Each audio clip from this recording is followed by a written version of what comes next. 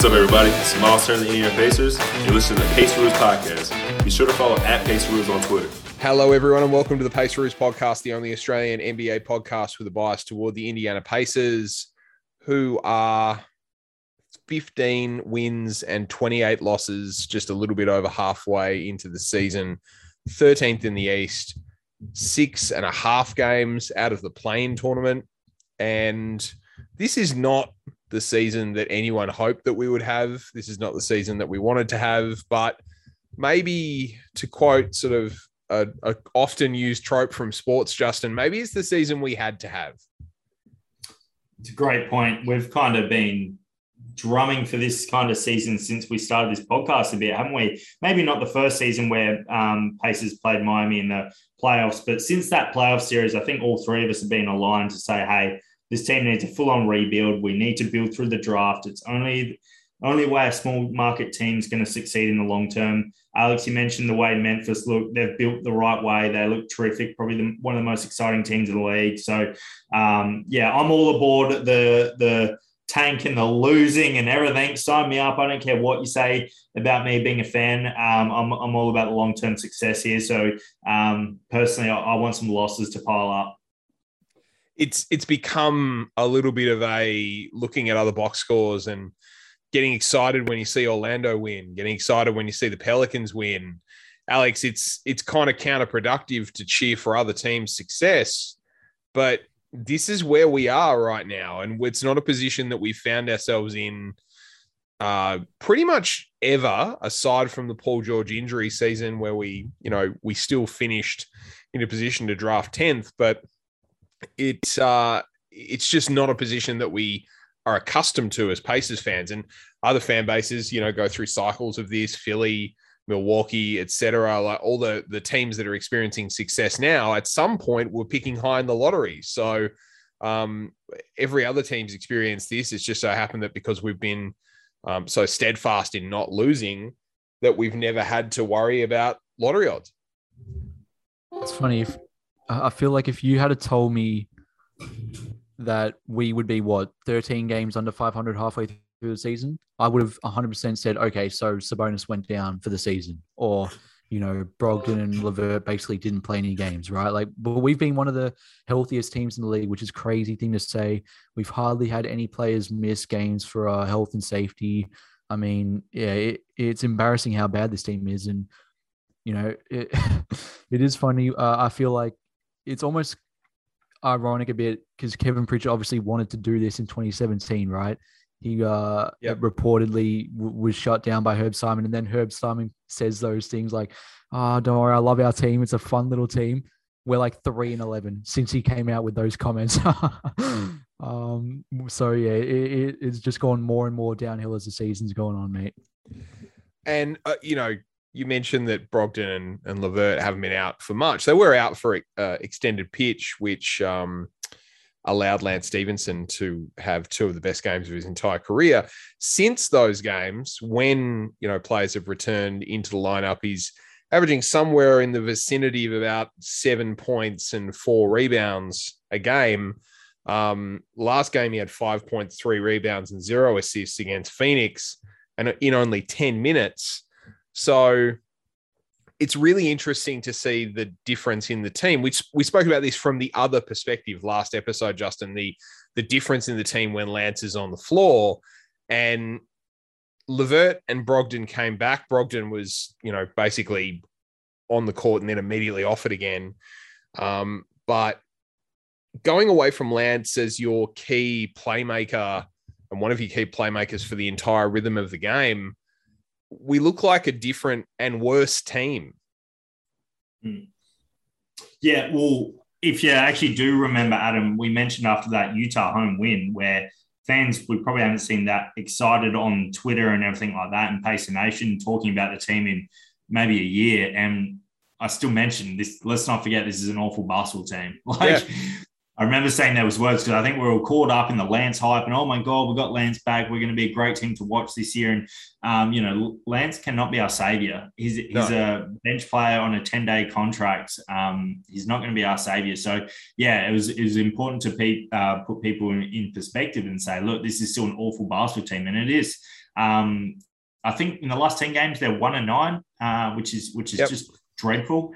And it's tough to see when the next win will come. And look, knowing Pacers, they'll probably beat Golden State or something, and I'll be so annoyed because that'll drop us to like the 6th or 7th pick. I can see it happening, but the schedule is tough. And again, that's why everyone mentioned, the start of the season is so hard. Like Carlisle mentioned it all the time. We're going to really struggle through November and December. I remember looking at the schedule and thinking, Pacers shouldn't struggle till January. That's when we have these hard games. So if they had any chance of making the 8, they should be over 500 right now.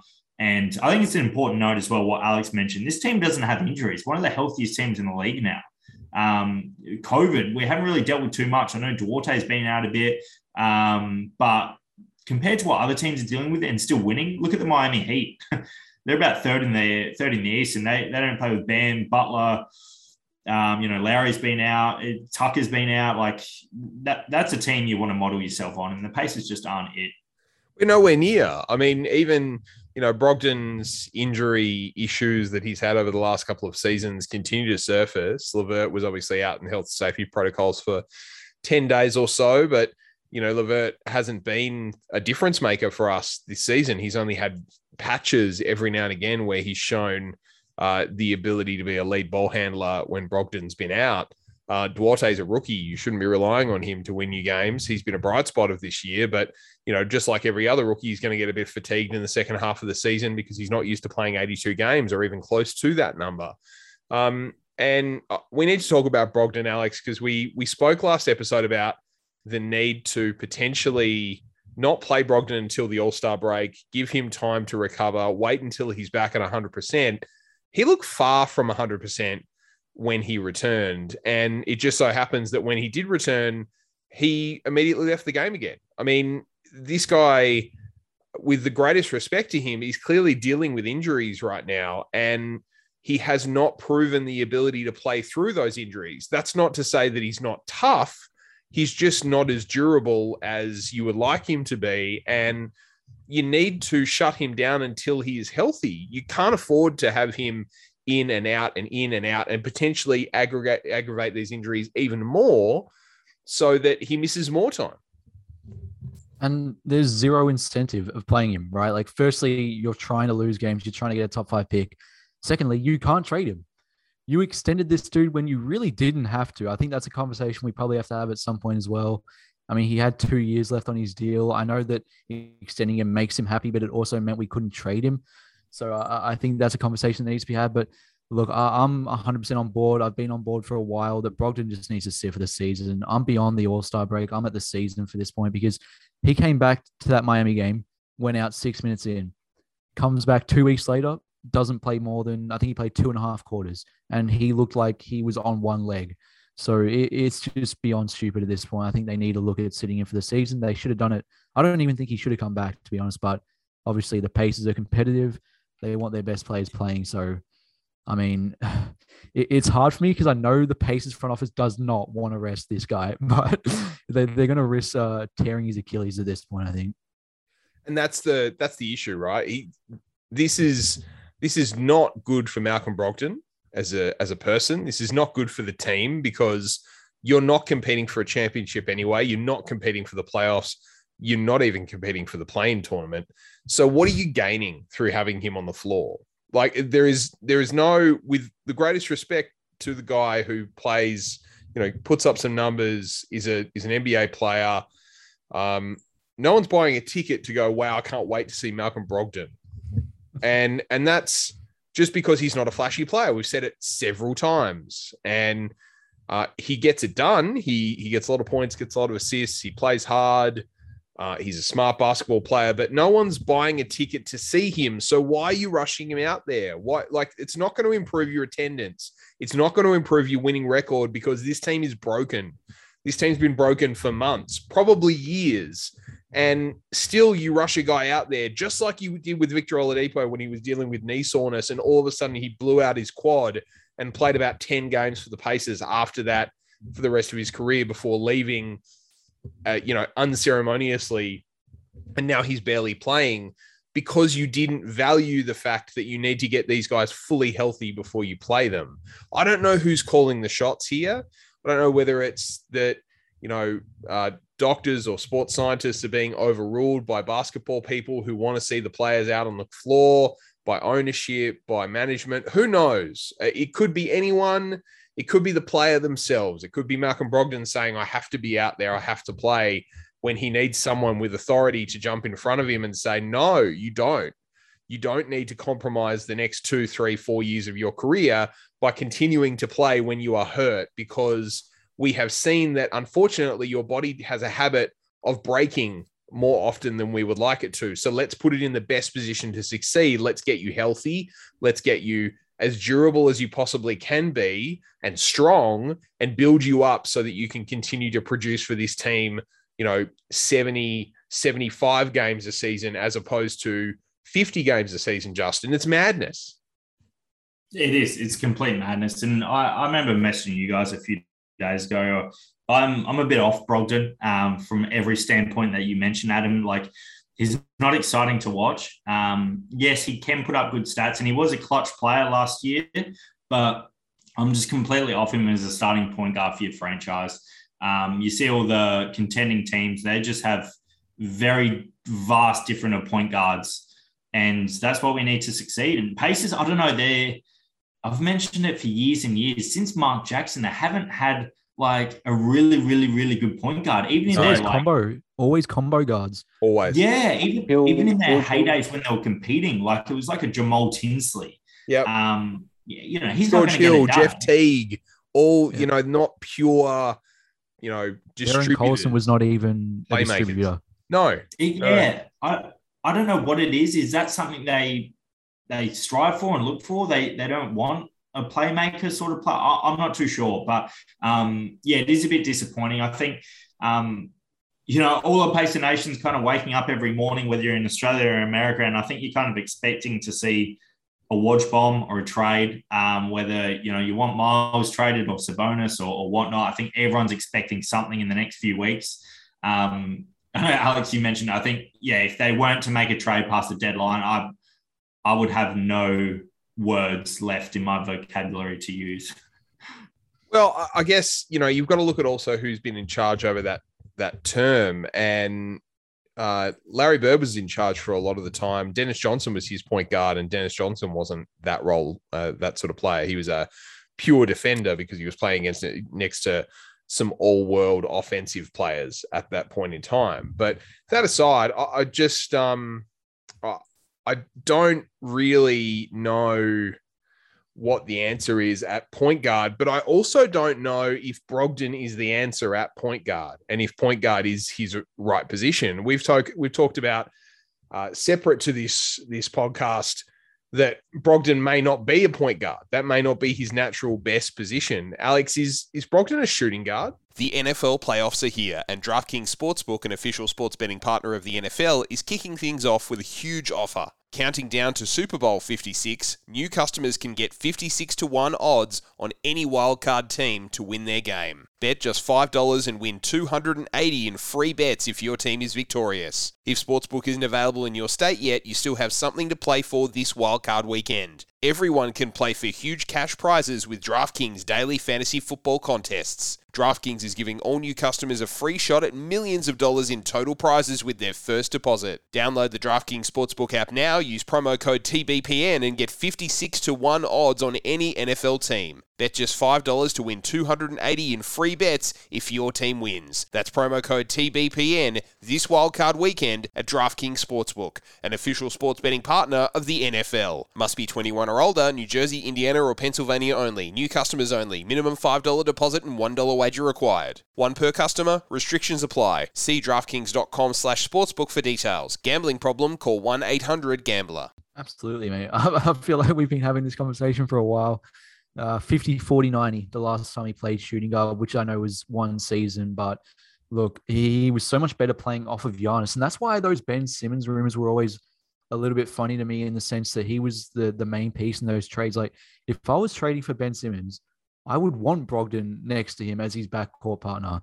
Like, I just think he would be the perfect guy to catch and shoot. You look at his numbers, his shooting splits are so much better when he's off the ball, when he's catch and shooting.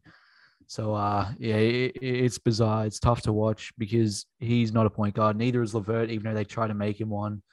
But yeah, it's interesting to see what they do. I mean, there are point guards on the market. Fox is a guy that's come up in rumors. We apparently like Sexton as well, which would make sense because he's coming off a season-ending injury. So the Pacers should absolutely love him. But yeah, there's plenty of names out there, I think. All right, so let's talk about those three names specifically, and I'm going to go to each of you, and you can only choose one of those three. So you've got start with Justin. I know he's going to say behind door number one, Ben Simmons. Then you got De'Aaron Fox, and you got Colin Sexton. So from my perspective, Ben Simmons clearly going to cost you the most in terms of outlay, on the most money overall, and over I think 4 more seasons, including this one. Clearly has significant problems in his camp and overall over the past couple of years with his motivation for playing and his demeanor and his output and his offensive production, his confidence and all those sorts of things. And you got De'Aaron Fox, who has been playing on a basket case of a franchise in Sacramento. With all due respect to their fans, they are not very well run whatsoever and have not made the playoffs in 15 years. So very tough to gauge how much of his lack of improvement over the past couple of years is him and how much of it is the situation that he's in. Great athlete, can put up numbers. I am personally a big fan. He would be my choice if it was me. Then you got Colin Sexton, who didn't fit great next to Garland, got injured. Cleveland have gone from strength to strength, and Sexton can put up points, but hasn't really proven that he can run a good offense in the NBA as yet. Justin, pick one. Out of those three, I'll say Fox. I think he'd be the best on the Pacer team, I think, with quickness, and which the Pacers really need. There's such a slow, boring team in the half court with Brogdon. So yeah, I think De'Aaron Fox would fix that. But since we're on the subject, I just want to throw out my little thing, and I feel like it'd be a win-win for both franchises, and that would be Sabonis and a pick for Jaylen Brown. I want to see that deal done. I don't know if Boston fans would be like, oh, are you kidding me? Why would we do that? But they need a big man. Sabonis would be great with Tatum, and then that fixes the Sabonis issue. So we've got Jaylen Brown and Turner and Duarte, a really good young nucleus you can build on. So I'm just going to throw that in there as well. Okay, Alex. Firstly, same question back at you in terms of which one of those three players that I mentioned or you mentioned are you picking? And then secondly, would you do that Jaylen Brown deal, particularly if it involved throwing a couple of picks in? Because I feel like Boston would ask for more than just Sabonis in that situation. Yeah. Oh, I mean, it really depends if you want to give up this year's pick is probably the biggest question mark. Yeah. Do you want to give up a top 5 pick and Sabonis? I don't know. I don't think they would. Oh, it's tough. I really like Jaylen Brown. I mean, he would be the most talented pacer since Paul George easily. So who knows? But in terms of point guards, I think Fox is probably the guy there. But at the same time, I'm still a Ben Simmons believer. Sadly, I don't know. He's just so, I don't know. Ben Simmons is frustrating to me because when he's playing confidently, almost similar to Miles, I guess. Obviously, Ben Simmons is better than Miles, but it's frustrating to watch them sometimes because they're so much better than what they play as, if that makes sense. Like, I just don't think the confidence thing is there at all for Ben Simmons. It's just been completely shot. So that would be the biggest factor. Can I just answer your question? Would you be willing to give up a top 5 pick? My answer is no. Hell no. You've worked so hard to get to a point where you suck enough to get a top 5 pick. Can we not spend it on a guy who's 23, 24 years old? Please. Can we not? And a guy that's owed, $200 million over the next 5 years. Like, can we just get a rookie on a rookie deal and only have to pay them $10 million a year for the next 4 years so that we can build something with the rest of the salary cap? I probably overrate rookie contracts, but I don't overrate the fact that you've got a guy for potentially 9 seasons. If you draft a rookie, and you've got to consider that Sabonis plus 9 years of a top rookie in this draft for Jaylen Brown, a guy who has never made an all-star team, just no. or a guy who may have made one All-Star team. Am I wrong there, I don't know. Alex? I can't remember. I thought he made one, maybe not. Yeah, I'm also didn't want to give up this year's draft pick. It was hopefully maybe like a future first, or maybe a filler like Justin Holiday, Torrey Craig, someone like that. Yep. But yeah, I agree with that, Adam. I wouldn't want to give up this pick as well. I would want to pair the top 5 pick with whoever you bring in a trade, if that makes sense. So Yeah. if you're the Pacers and all right, let's for argument's sake say you do trade for De'Aaron Fox, well then draft a guy in your top 5 who fits alongside him, right? If that makes sense. Yep. So I would much rather that than giving up both. But for me, the other key is that if you conceded that you are going to get a top 5, top 6 pick in this draft, for me, you don't really make many, if any, big moves unless you are getting off a guy that has high trade value like Turner Wood to a playoff team, because you want to draft the best player available and then you want to build a team around them, as opposed to trading for an all-star and then being hamstrung when the best player available happens to play their position. We've seen so many teams over the last few years not draft a player because they already had another player at that position, and then the player that they missed out on happens to be an all-star, and the player that they already had maybe didn't or wasn't quite as good as that player. So I think it's important that if you do get a top pick, if you do get a young kid, then you make the conscious, active decision to build around that guy, regardless of the position they play, the strengths that they have. Because if you try and mold your draft pick to the roster that you already have, if you need to start again, like the Pacers kind of have to start again, then Justin, I feel like you get into a position where you don't build a team that makes sense. You build a team based on who you've got at the time, and you should be trying to build the best team, not the team based on Sabonis, for example.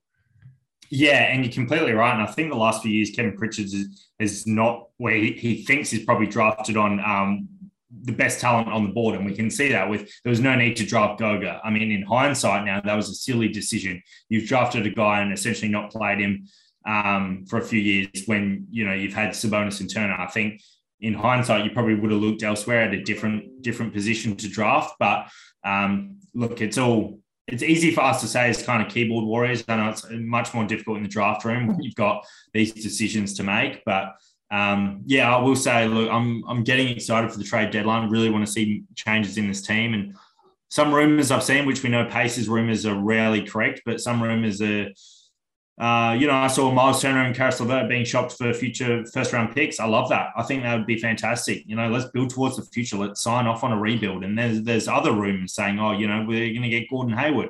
That would make me put a hole through my wall.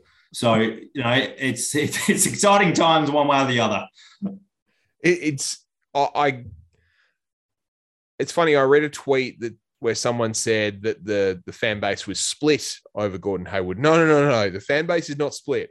I have not seen one tweet, not one. And I read a lot of Pacers fan tweets supporting. Sadly, I have. Sadly, you have. How many? But it's like we're talking. That's because I tweeted. 90% of the tweets are get this guy the hell away from our franchise. Do not trade for him, please. Stupidest decision ever. It would make no sense. Why are you paying this guy at this stage of the franchise? The argument that I've seen, Justin, is people have told me, Hayward would be the best two-way player on the Pacers right now. It's like, yeah, that's the problem. Yeah. First of all, he would probably help us get to like the 10th seed. Secondly, you would be paying this dude like $34 million in his 30s. Like, no, please, I'm begging, just no. As I say, 99% of Pacers fans don't want Gordon Hayward on this team, with due respect to Gordon Hayward, because it flies in the face of everything the fan base wants the franchise to do over the next couple of years.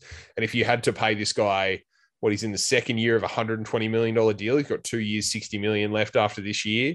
That's a lot of money and gives you no cap flexibility whatsoever to do anything. I guess in 18 months, he becomes an expiring deal. So maybe he's more appealing. Maybe you can get something for that. But,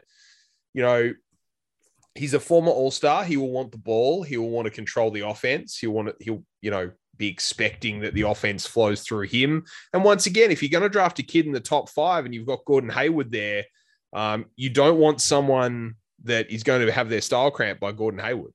Like, you want to give the keys to this kid. You want to give them the opportunity to succeed. And, Hayward, I'm not sure would be able to do that. Having said that, he's done that with LaMelo Ball, but LaMelo Ball's special. So you would hope and pray that you get someone as good as LaMelo Ball in the draft. So I don't know. I'm in two minds about the situation, but I definitely don't want that contract on my cap sheet. Last question, just on this topic of drafting a kid. Rick Carlisle's our coach. Now, Rick Carlisle just left his previous team because he drafted a kid that he didn't get along with that was, an otherworldly talent. Carlisle, I guess, inherited Dirk Nowitzki in his prime. He inherited Jermaine O'Neal in his prime. He's never had a situation where he's drafted a really good young kid and developed them into a superstar without friction. So does he want to rebuild? Does he want to draft a really good, talented young kid? He's got 3 years left after this season. I guess I have questions about his motivations to put in the work required to rebuild this team, Justin, when he's entering, the latter parts of his coaching career, and he may want to work for a contender straight away. It's a very good point, and something that's a bit concerning for Pacer fans, because then you bring up not rebuild or retool, which might go on to Carlisle. I feel like the next move Pacers make, could be tomorrow, could be in a week. I feel like Carlisle's going to have a big say on that move, whether that's Turner traded or LeVert. Apparently him and LeVert don't get along very well, or Sabonis. So I feel like, the next move Pacers make, they said when Carlisle was hired, he's got a 50% kind of threshold with Kevin Pritchard on making moves. And, Pritchard signed Lance. So I'm sure, Carlisle was saying, hey, I want to make a move here. I want to kind of adjust the roster the way I want it. So it is a great point. I don't think the Pacers will rebuild. We all kind of know that. But, I suppose the rumors of trading Turner and LeVert for those first-round picks to get me a bit excited. But I can't see Carlisle wanting to be, in the lottery for 3 years and then his deal's up either. He's just come from a Dallas team, which were playoffs every year, and he's always been a coach who coaches good teams. Should we have kept Nate Bjorkgren? Who knows? I say that jokingly, by the way, listeners. I almost fell off my chair. All right. So it is a huge 3.5 weeks coming up for the Indiana Pacers until the trade deadline, because I think moves have got to be made over the next 3.5 weeks. We will obviously keep you updated over that time with all the rumors that we hear, any fake trades that we hate. You'll hear it all over the next 3.5 weeks. We've been the Paceroos. Thanks so much for listening. See you again next time.